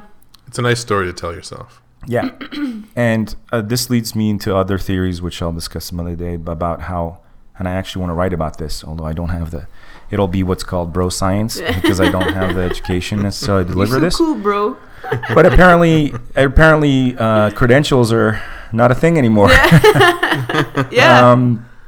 About how I believe there's also this, we're experiencing, at least in North America, a kind of inferiority complex that's driven by how fast and mutable and adaptable technology is, and how humans don't really change that much, or it takes a really long time for us to actually physically transform in any way. So we kind of have this envy of technology. We're frustrated because we can turn a computer the size of a house into like the size of a chip within like one generation, but there's only this many kinds of hair dye still, and you can only change your appearance and physicality that much, and you're not going to get that much more intelligent. And excuse me. So there's this kind of weird, almost like we're frustrated because we're stuck in these meat bag shells and still be trapped in these old cycles of like want to fuck, reproduce, want to win, want to lose, want revenge, envy. Yeah. Tall, short, dominance, animal, I stink, smells, all that. We're still these same monkeys. We've just like created this really elaborate story narrative of us having like every generation leaps and bounds, reach another level of sophistication, when in fact, not really. Not really. It's a lot of repetition. It's just a bunch of knowledge, but no context to it. There's not much of a evolution, but not like it's still the kids in school today have the same problems that you had in school when you were a kid. It's the same. There's still bullies, and there's still the nerds and the cool kids. And you just can't tell. You know, it looks like there's no they more. They just all teenagers. have iPads now. That's the only difference. But and beards. Somehow they've adapted to all. Like I noticed this. There's like this age of between 16 and 20 that they've stopped being children. They somehow all managed to grow beards, and the girls dress like grown-up girls. Yeah. And actually, it's also helped by the fact that the older people, like 30s, 40s, are desperately trying to stay young, so they're dressing down to younger age. So now, like, teenagers have kind of disappeared. Like, I don't remember the last. I like often misjudge the age of someone, and I'm like talking to some bearded guy, and I'm like, wait a second, and I like mentally remove the beard, and I'm like, this is like a 19-year-old kid. But he's all like gruff voice, and he's like reading Marcel Proust and all this wakeboarding and fixie bikes, and he's got his own business. So like we've all fooled ourselves into all of these things, but like nothing has actually changed underneath it all. If you pull the plug on all of this, we're still monkeys fighting over fire. Pretty much. And women for reproductive purposes. But I don't know about the technology part you were saying. I've gone too far. Yeah. But thanks. You said it with confidence, so it sounded really it's fine. Yeah. I've done that. Sorry, I don't mean to cut you off, but what you're saying, I have done out of sheer boredom. Just say things to people that I didn't mean. It was always harmless. I was never something like, oh, I have cancer. Like nothing's crazy and fucking manipulative like that. But I have sometimes pretended to have confidence about certain subjects that I didn't not have, just to see what would happen in my younger days, and watched people completely eat it up, and then the shame would then, that's the thing, is that I actually have empathy, so I don't like nice capitalized. No, at that point I feel ashamed, and I'm like, I'm kidding. I've never been to that country. The do the right thing speech, you remember? Yeah. That was totally me just winging it to see if I could get away with just sheer personality and sounding like I knew what I was talking about. So there's something to it, man. Oh, fake it till you make it. Yeah. But I mean, it's horrible. It's horrible, but it works. It's shit, but it works. There's a YouTube video I watched that I was referred to as, the lady was saying, it's not about faking it till you make it, it's faking it till you become it. And, I saw that too. And you you become it, so you legitimize everything, but you gotta do it. You gotta go through all that faking and then you'll become it eventually if you keep at it for long enough. Well, I guess maybe the problem is that in an ideal world, you'd be measured at every step of the way by your contributions, your poise, your commitment level, your effort, your devotion, and in that ideal system, naturally, the person who's worked the hardest, who's given the most value, would be recognized by the others, and then elevated accordingly. But that can't work, because most of the time you are trying to impress people who kind of stole their way into their position. Yeah, but I or think bullshitted their way up there, so they wouldn't even know what to do with your hard work except going, let's just keep him there because he makes us look good. Yeah, I think him. of it a bit differently. I think it's a bit about cynical. the insecurities that you might have in a new field, or trying to make it into some kind of program, or you're trying to step up your game into whatever it is you're trying to do, and faking it till you become it involves a lot of work. Actually, it's not just winging it and pretending that you're working. It's faking it in the sense that you're making yourself believe more and more through hard work that you belong at that table. If you want to get a seat, you're gonna basically build more confidence to pull up a chair, and don't tell yourself otherwise. Just work towards pulling that chair and sitting down. And that's what people do when they want to become something, right? Yeah. Is that you're willing yourself into becoming the thing that you want to be. So you have to take the steps. And you can see it as faking it. And I think some people do fake it by kind of perhaps taking it to a little bit too far, to say that they have like full confidence and like, in the way that they communicate and clearly say like talking out of their ass. But I mean, they have no credibility in the end, so they don't make it. You would think so, but it oftentimes does. Yeah. It oftentimes does work. Yeah, it wouldn't work if the oversight would be solid, right? If the people, the judge panel, the panel of judges, to whom you're performing to, would be unimpeachable in some way, or at least skilled. Yeah, but you can do and get away with that kind of, I guess you would say, sensationalist, or I just say like that whole like circus type action. You can get away with that because chances are some of the people judging you got there the same way, by like smoke and mirrors. Yeah, there's a disingenuous way of doing it, to say like, I know things that I don't know. I don't think that's what you're talking about. I think you're talking about having the confidence to say, when somebody ultimately comes to you and says, can you do this, right? To have the confidence to say, yes, I can do it, when you don't have it completely figured out. But you're willing to. But you know that you're going to figure it out. Yeah. So you commit to it in that moment to say, yes, I'm going to get this X and Y done. And you. It's more courage than faking it, right? Right. And I think that's maybe I'm misunderstanding. Pretty much. Well, actually, most people, I think, I think everything's due to confusion, right? Confidence and arrogance are confused all the time. People, unfortunately, all the time. They're the flip side of the same coin, right? It's just whether you look at it as like in the positive or in the negative. I don't see them actually. I don't see them as the same thing at all. I don't even see them to be related. Sometimes it depends on the perception and who's in the audience. If there's somebody who walks into a room and it acts in a very confident manner, some people will say, "Oh, that guy's pretty solid," or "That girl knows what she's talking about," and others will be like, "Oh, how full of himself. Who does he think he is? Coming in here and like he owns the place." Yeah, he's egocentric, blah blah blah, and it's just perception, I think. Oftentimes, it is, or it's just charisma.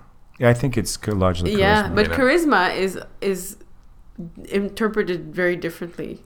Also. Yeah, like to me, confidence doesn't play on someone charisma. who has charisma pleases to some people, and to others it's completely the reverse effect. Yeah, I mean, we're simplifying here, but so charisma, or you can call it emotional intelligence, or being able to look somebody in the eye and ask them how they are, like those types of things. If I asked you to name the most confident person you can think of, famous or that you know, or in any level of knowledge, who would you see in your mind as an emblem of what you believe to be confidence? Confidence. Like real confidence. I guess it depends on your definition of confidence. Okay. Who acts in a confident way? Or who... Someone who, when you look at them and think about them, you're like, confidence. That's confidence right there. Because to me, that confidence somehow is positive. Yeah, I find it in good leaders, people that are able to lead a team really with cohesion and stuff. They're confident because... Based on past successes, right? Past successes and past failures, mostly. Yeah, you're confident when you know... It's also communication style. Trial and error. Yeah, trial and error. But confidence is, I think, is a side effect... not a side effect, is... how do you say it? A byproduct? A byproduct of success, but success is hand in hand with failure. You to succeed, you have to have failed, and you have to have experience. And you have to go through the whole... unless you have someone to pay off your failures over and over. Yeah, but I guess we're talking in the very genuine sense of what a confident person is. But a confident person could be a jackass. He's just really confident that he's... To the me, best that's in the arrogant. world. That's not confident. Because to me, a jackass is insecure, is not confident at all. I think it's in the eye of the beholder a little bit, and there's that expression about, like in romantic love, that unfortunately the traits that originally attracted you to that person are ultimately the ones that will drive you away. Right. Yes. Right. And so when I say like this flip side of the same coin, like you could have somebody who is attracted to somebody because they have a certain level of confidence, but then when like they're tired of their bullshit, they're gonna look at that same trait and say, well, he's arrogant, or he's full of himself. Full of himself. Yeah, right? I see what you mean. It's the same trait. It's just that the observer has changed. Yeah. That's an interesting way of looking at it. To me, if I have to think about the person, I always come back to, and this has been like 10 years ago. I met this person. Call them out. Well, I don't know their name. I don't remember their name because I met this gentleman on a plane somewhere over Europe, and he was a pilot. Mm-hmm. I found out that he was a pilot because the plane had a lot of turbulence, and my mother she hates flying. Mm-hmm. And I was trying to chill her out, and this sort of very quiet guy was sitting next to us, not assuming, not like an alpha male type at all, just like a quiet, European gentleman. And then he kind of leaned over and he's like, everything's fine. And then my mom went like, oh, really? Yes. And it turns out that he was a pilot with that airline, was actually just taking a vacation, and he was happy. He was flying with his own airline, obviously.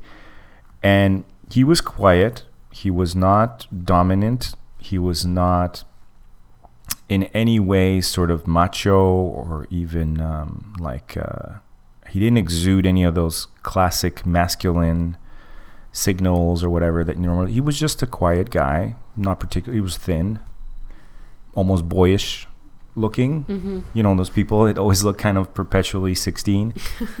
Then they're just 16-year-olds with like receding hairlines and weird wrinkles, but they still look like they're 16.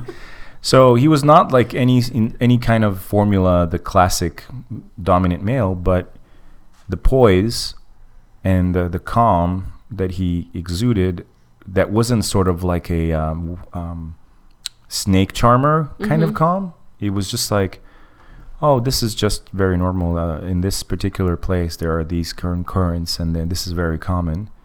And when he talked, it sounded like this is a guy who, for a living, takes the lives of 200 to 300 people into his hands routinely, the same way that you wash your hair on Thursdays or whatever. He flies people back and forth on a plane and does these extremely complicated mechanical procedures and has to keep really cool and whatever. And I was like, this is a confident person.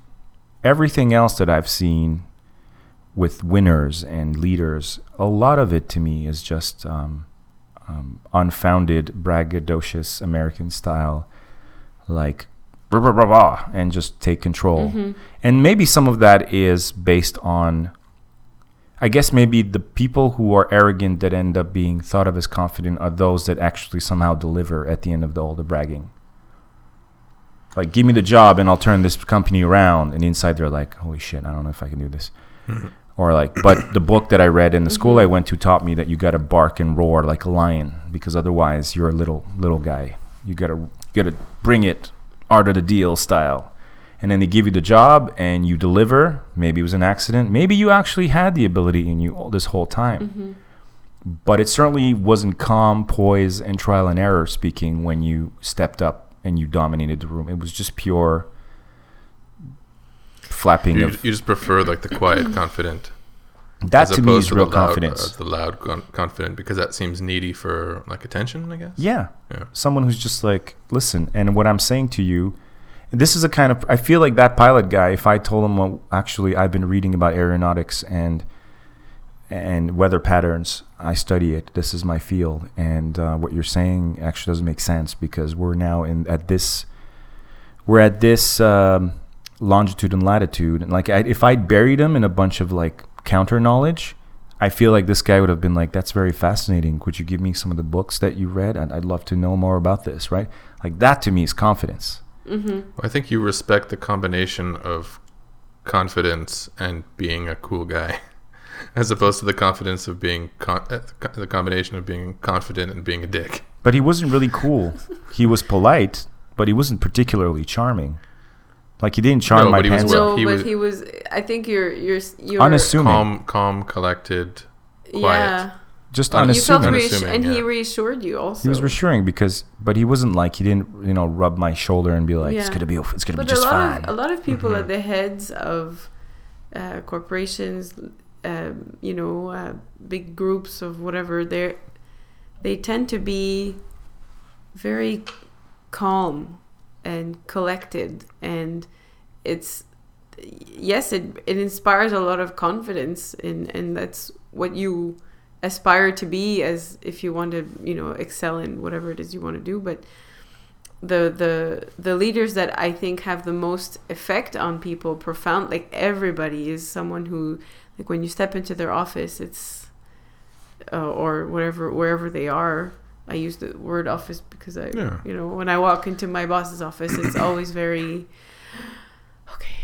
There's like a Zen moment. There's a Zen moment, okay. And it's because people at I think in leader roles solve problems all the time, and once you're good at taking it down, you lower you realize that the stress serves you not in any and way. Then you confidently resolve the issue, and that brings a lot of confidence. I adhere to that a lot. I'm attracted to that a lot as a excited person sometimes where I get emotional and I get upset, and then I walk into my boss's office and I say, we have a problem, and it's just like, hold the phone, close the door, have a seat, take a breath. That's the whole management. Let's take a step back. Let's look at the problem. Yeah, it's a lot of management. It's part of his expertise too. Yeah. And you're stuck in the weeds, and he's looking at it from exactly. It's the step back. 10,000 feet. There's a whole lot of thing, and when you have the confidence eventually to take a step back, it becomes also a part of your knowledge, your experience. You'll transmit that to someone who might have gone through the same problems you have, who comes to you with the same problems, and you'll say, oh, Step into my office. Take it easy. You end up passing that on. Yeah, you end up passing it on. A panicked person comes to you and you're like, okay, I see what's going on here. You let them vent a little bit. Bring it in. Yeah, but it's experience. I think confidence stems from a lot of experience. So that's to me confidence. But see, now let's change the scenario very quickly here. Let's move this conversation from the boardroom to like your classic, I don't know, pickup scenario or mating ritual scenario of a bar, of a restaurant, whatever venue you're in where you're seeking a mate, being a woman or a man, right? This is where I think the big confusions develop, right? Like the man that'll get the girl more than often than not, or at least get the opportunity with the girl, or the girl that it's a little different for women. I don't feel comfortable really thinking about that because I haven't been a woman very long. But there's that whole idea of like the guy that's going to get the digits is the guy that's going to be like, what's up, baby? And walk up to you and do that whole like, I ain't afraid of this. Now I'm using ridiculous language. Yeah. But the guy that's going to walk up, the guy that's going to walk up to you and be like, what's up? Whether that doesn't correspond to what you find attractive, but let's face it, those guys or those people are going to get results and are going to get opportunities far more than a person who is generally considered to be shy or ineffectual in that scenario, that sits quietly at the table. If you look at him, he'll smile, and he might even, if your paths cross, go like, would you join me for a drink, right? But that person is going to meet with less success as a rule, right? Or less opportunities will open for that person to seek that connection, because he's maybe going to be misinterpreted as confident, as lacking confidence, when in fact his confidence is what's making him sit there and not like run after every single girl that walks into the bar and put on the whole circus show. Well, that's just a numbers game. Right? Yeah, but I think it depends. It depends on the crowd. It depends on the age. It depends on a lot of things. And I think it depends. It's a bit influenced by the pop culture of what we've been seeing. The narratives. The Hollywood, all the same story, the teen bop movies. The guy leaning against the bar. Yeah, but then, the popular girl gets together with the rebel and the misunderstood one. And I find it's very... cliche, subjective sometimes. I mean, yeah, but we play according to those rules a little bit. I mean, you hooked up with a bad boy. Come on, I know that's part of the attraction. But you can't fool me. But you like his edge. Yeah. So steamy. Like he's a bad boy you can take home, right? Like that's kind of that's how I look at him anyway. Except I can't because he has allergies to my cats. Exactly. Go on. Sorry, I'm tangenting. I don't know. I sometimes think there's people. There's someone out there for everyone, kind of thing. Like it's not a race to the top. It's not. There's one guy in the bar and he's gonna hook up with the girl. Mop up. There's someone out there for everyone, but the guy that's gonna speak up and play that sort of braggadocious. I can't stop using that stupid fucking word. Is that even a word? But some girls don't like that. No. And the thing is, what about the other side? Is that some girls don't want to be with someone who's more than you think. Yeah, but they more play than along. You think. I look at it. No, they don't all play along. They're just not interested, or they're not in the bar because that's not where they want to meet someone.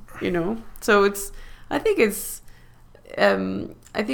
the mold of the typical bump-in scenarios that we've been a bit so accustomed to seeing on the screen, or maybe imagining for ourselves.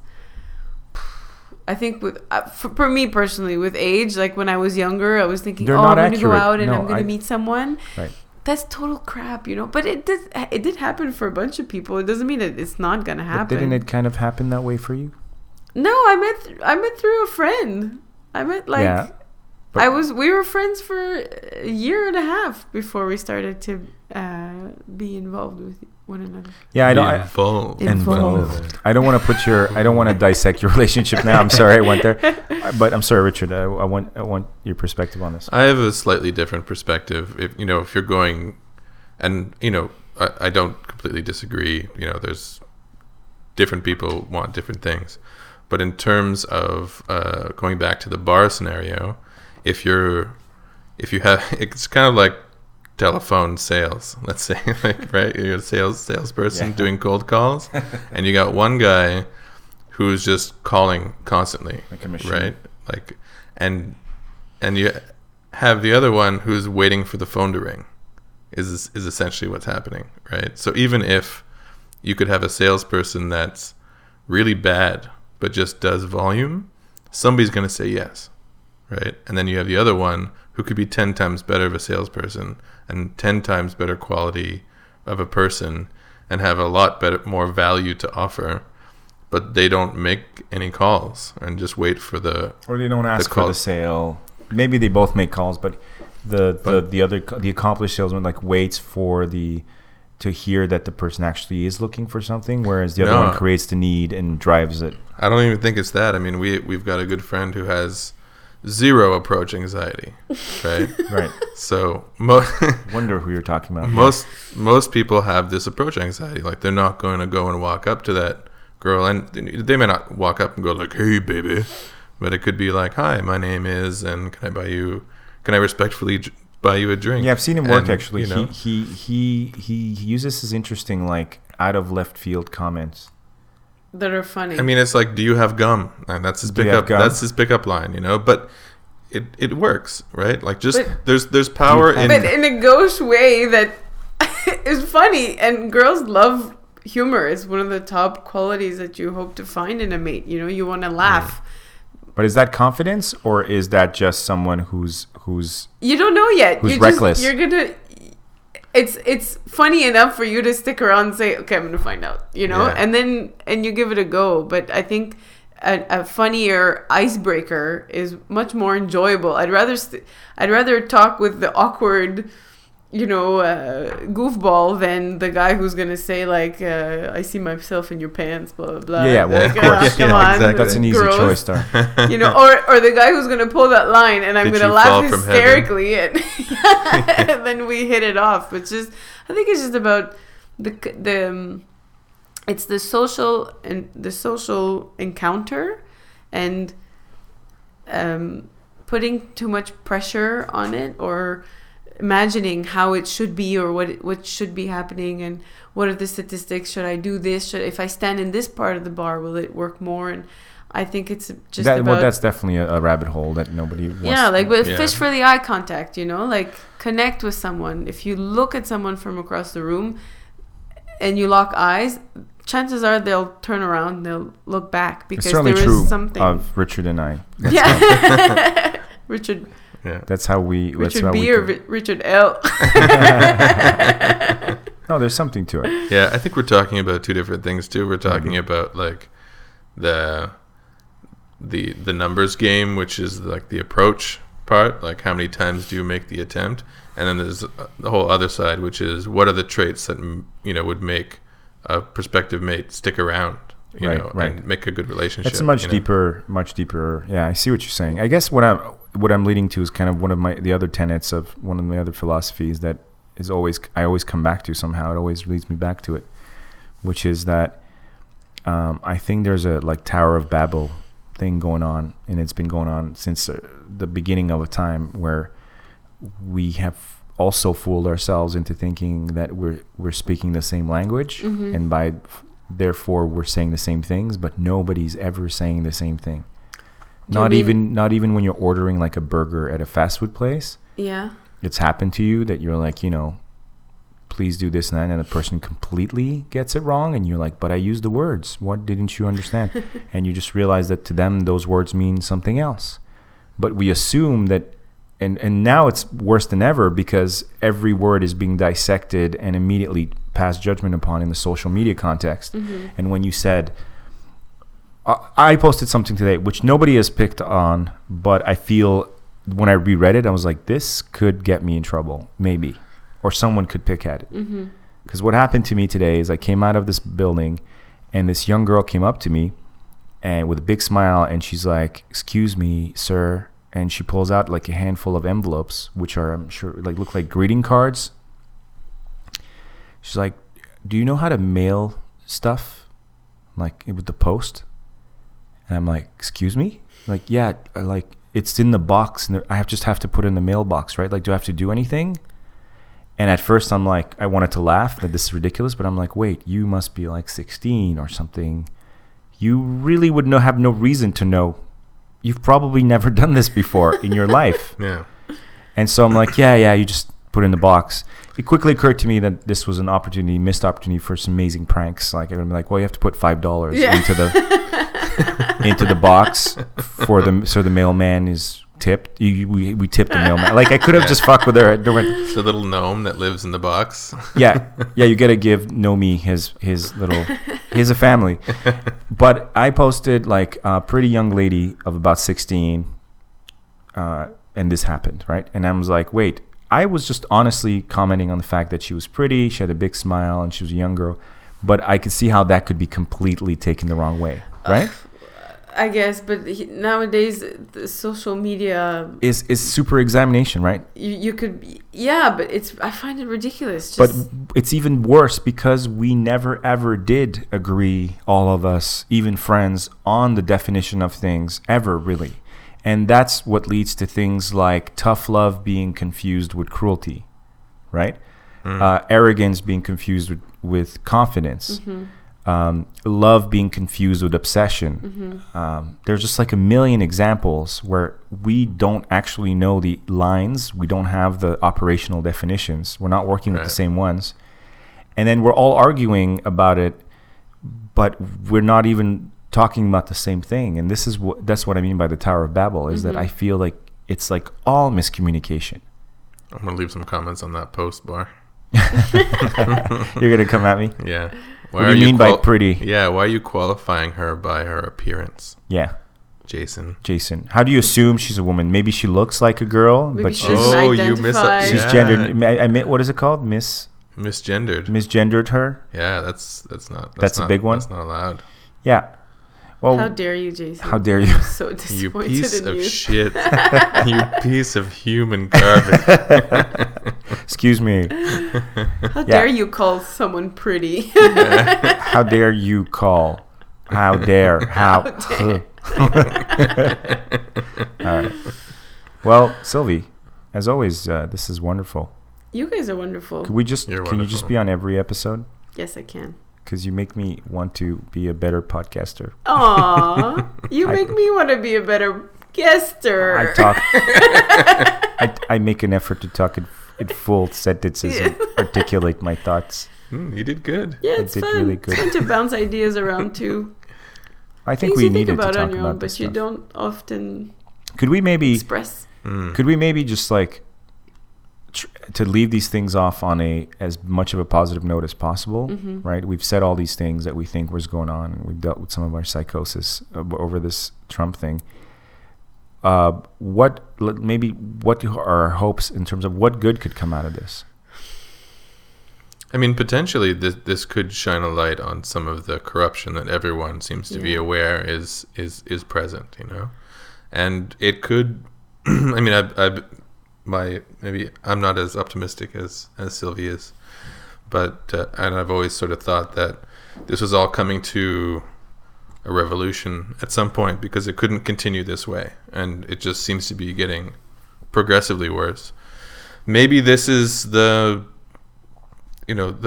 maybe this will be something that would mix it up enough, shine a light on some of the corruption that's going on, and could maybe avoid something more catastrophic. Okay, so that would be my silver lining. A bad thing, but for what do we say? Well, we'll see if it's a bad thing. I think it's a turning point. Yeah, and a turning point that was long overdue. But we clearly can't predict what's going to happen, because the predictions have been completely. And it's a little bit off, exciting. It's hard to admit. It's shameful to admit, but it's a little bit exciting. Almost. For sure. They've spoken, and I'm looking forward to seeing how how people will get involved, if they will get involved, and how they're going to take seriously this change and what they're going to do with it. It's their future, it's their government, it's a leader in democracy in the world. People dream to live in America. They still do. It's still The PR is strong. Yeah, beacon of hope. Yeah, let's see what they're gonna do with this, and hope for the best, I guess. But I think all eyes are gonna be on them for quite a bit, and see if they are gonna resolve their home issues, and if they can do that, then maybe they can. I definitely see the stay on top. I see this as an opportunity. Either an opportunity to realize how colossally badly we can fuck up as a people together, like how colossally we can all head in the wrong direction, and how that's possible. I think there's also the opportunity of realizing that I think maybe some of the shock that comes from what happened is because a lot of us had become disillusioned at ever being able to change the status quo. Yeah, a lot of people. I think, especially the people in their 30s, like we're like, well, it's never going to change, man. Yeah. It's just going to keep going and going. New face, new hairdo, but same sandwich.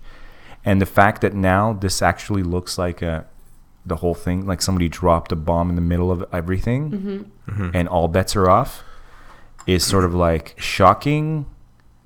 But there's this opportunity to either see the whole thing exposed and realizing that the whole presidency thing is a joke, the whole system around it is a farce. I mean, that would be the proof. If a guy like Trump could pull it off, that would invalidate all of the supposed presidential grooming that we force, or we will not consider anyone unless they have this training. It would expose all of that.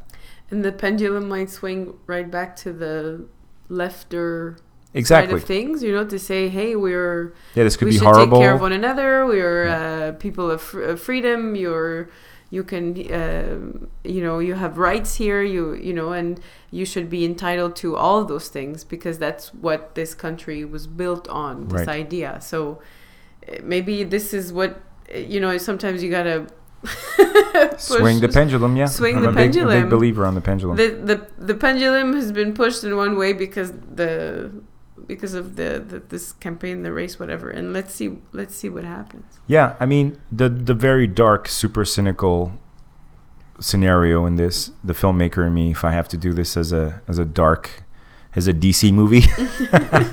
So that was the Marvel movie. If we do this as a DC film, then this is all an elaborate sort of timeout for the establishment to let us feel like we fucked shit up, but that it's going to drive us right back into their welcoming arms, as we'll be so glad to get the structure back after 4 years of batshit uncertainty and volatility, that we'll come running back to the old guard and be like, please give us an old school president like we remember, right?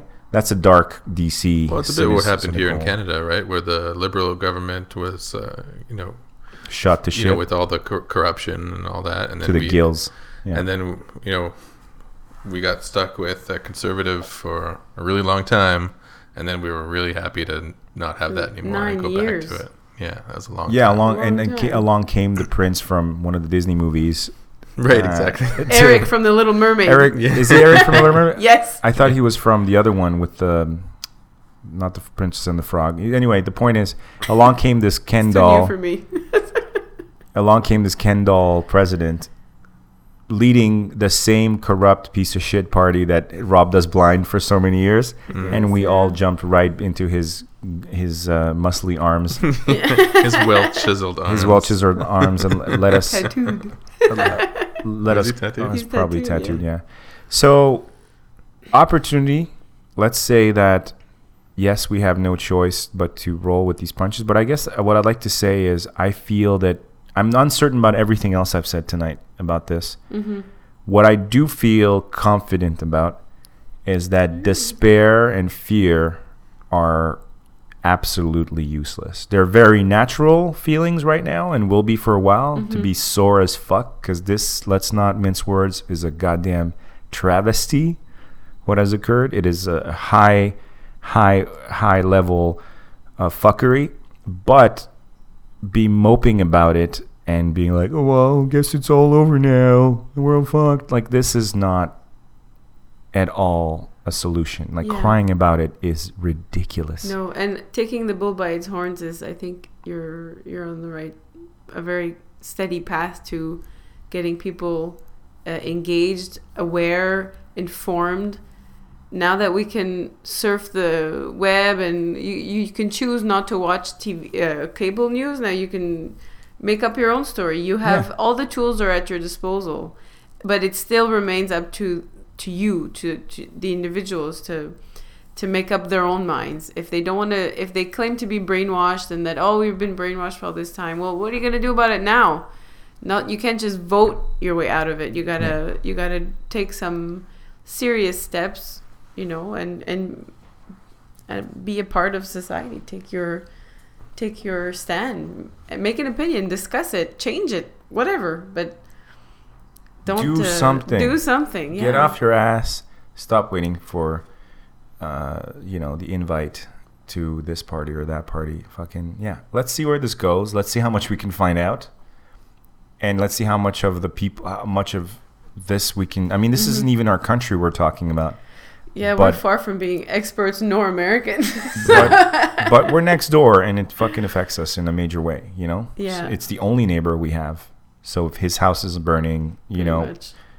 Our house is kind of next. It's gonna go down too, right? So we need to sort of be concerned, I think. What's the expression? When America sneezes, we get a cold or something? Is that an expression? Yeah. That makes sense.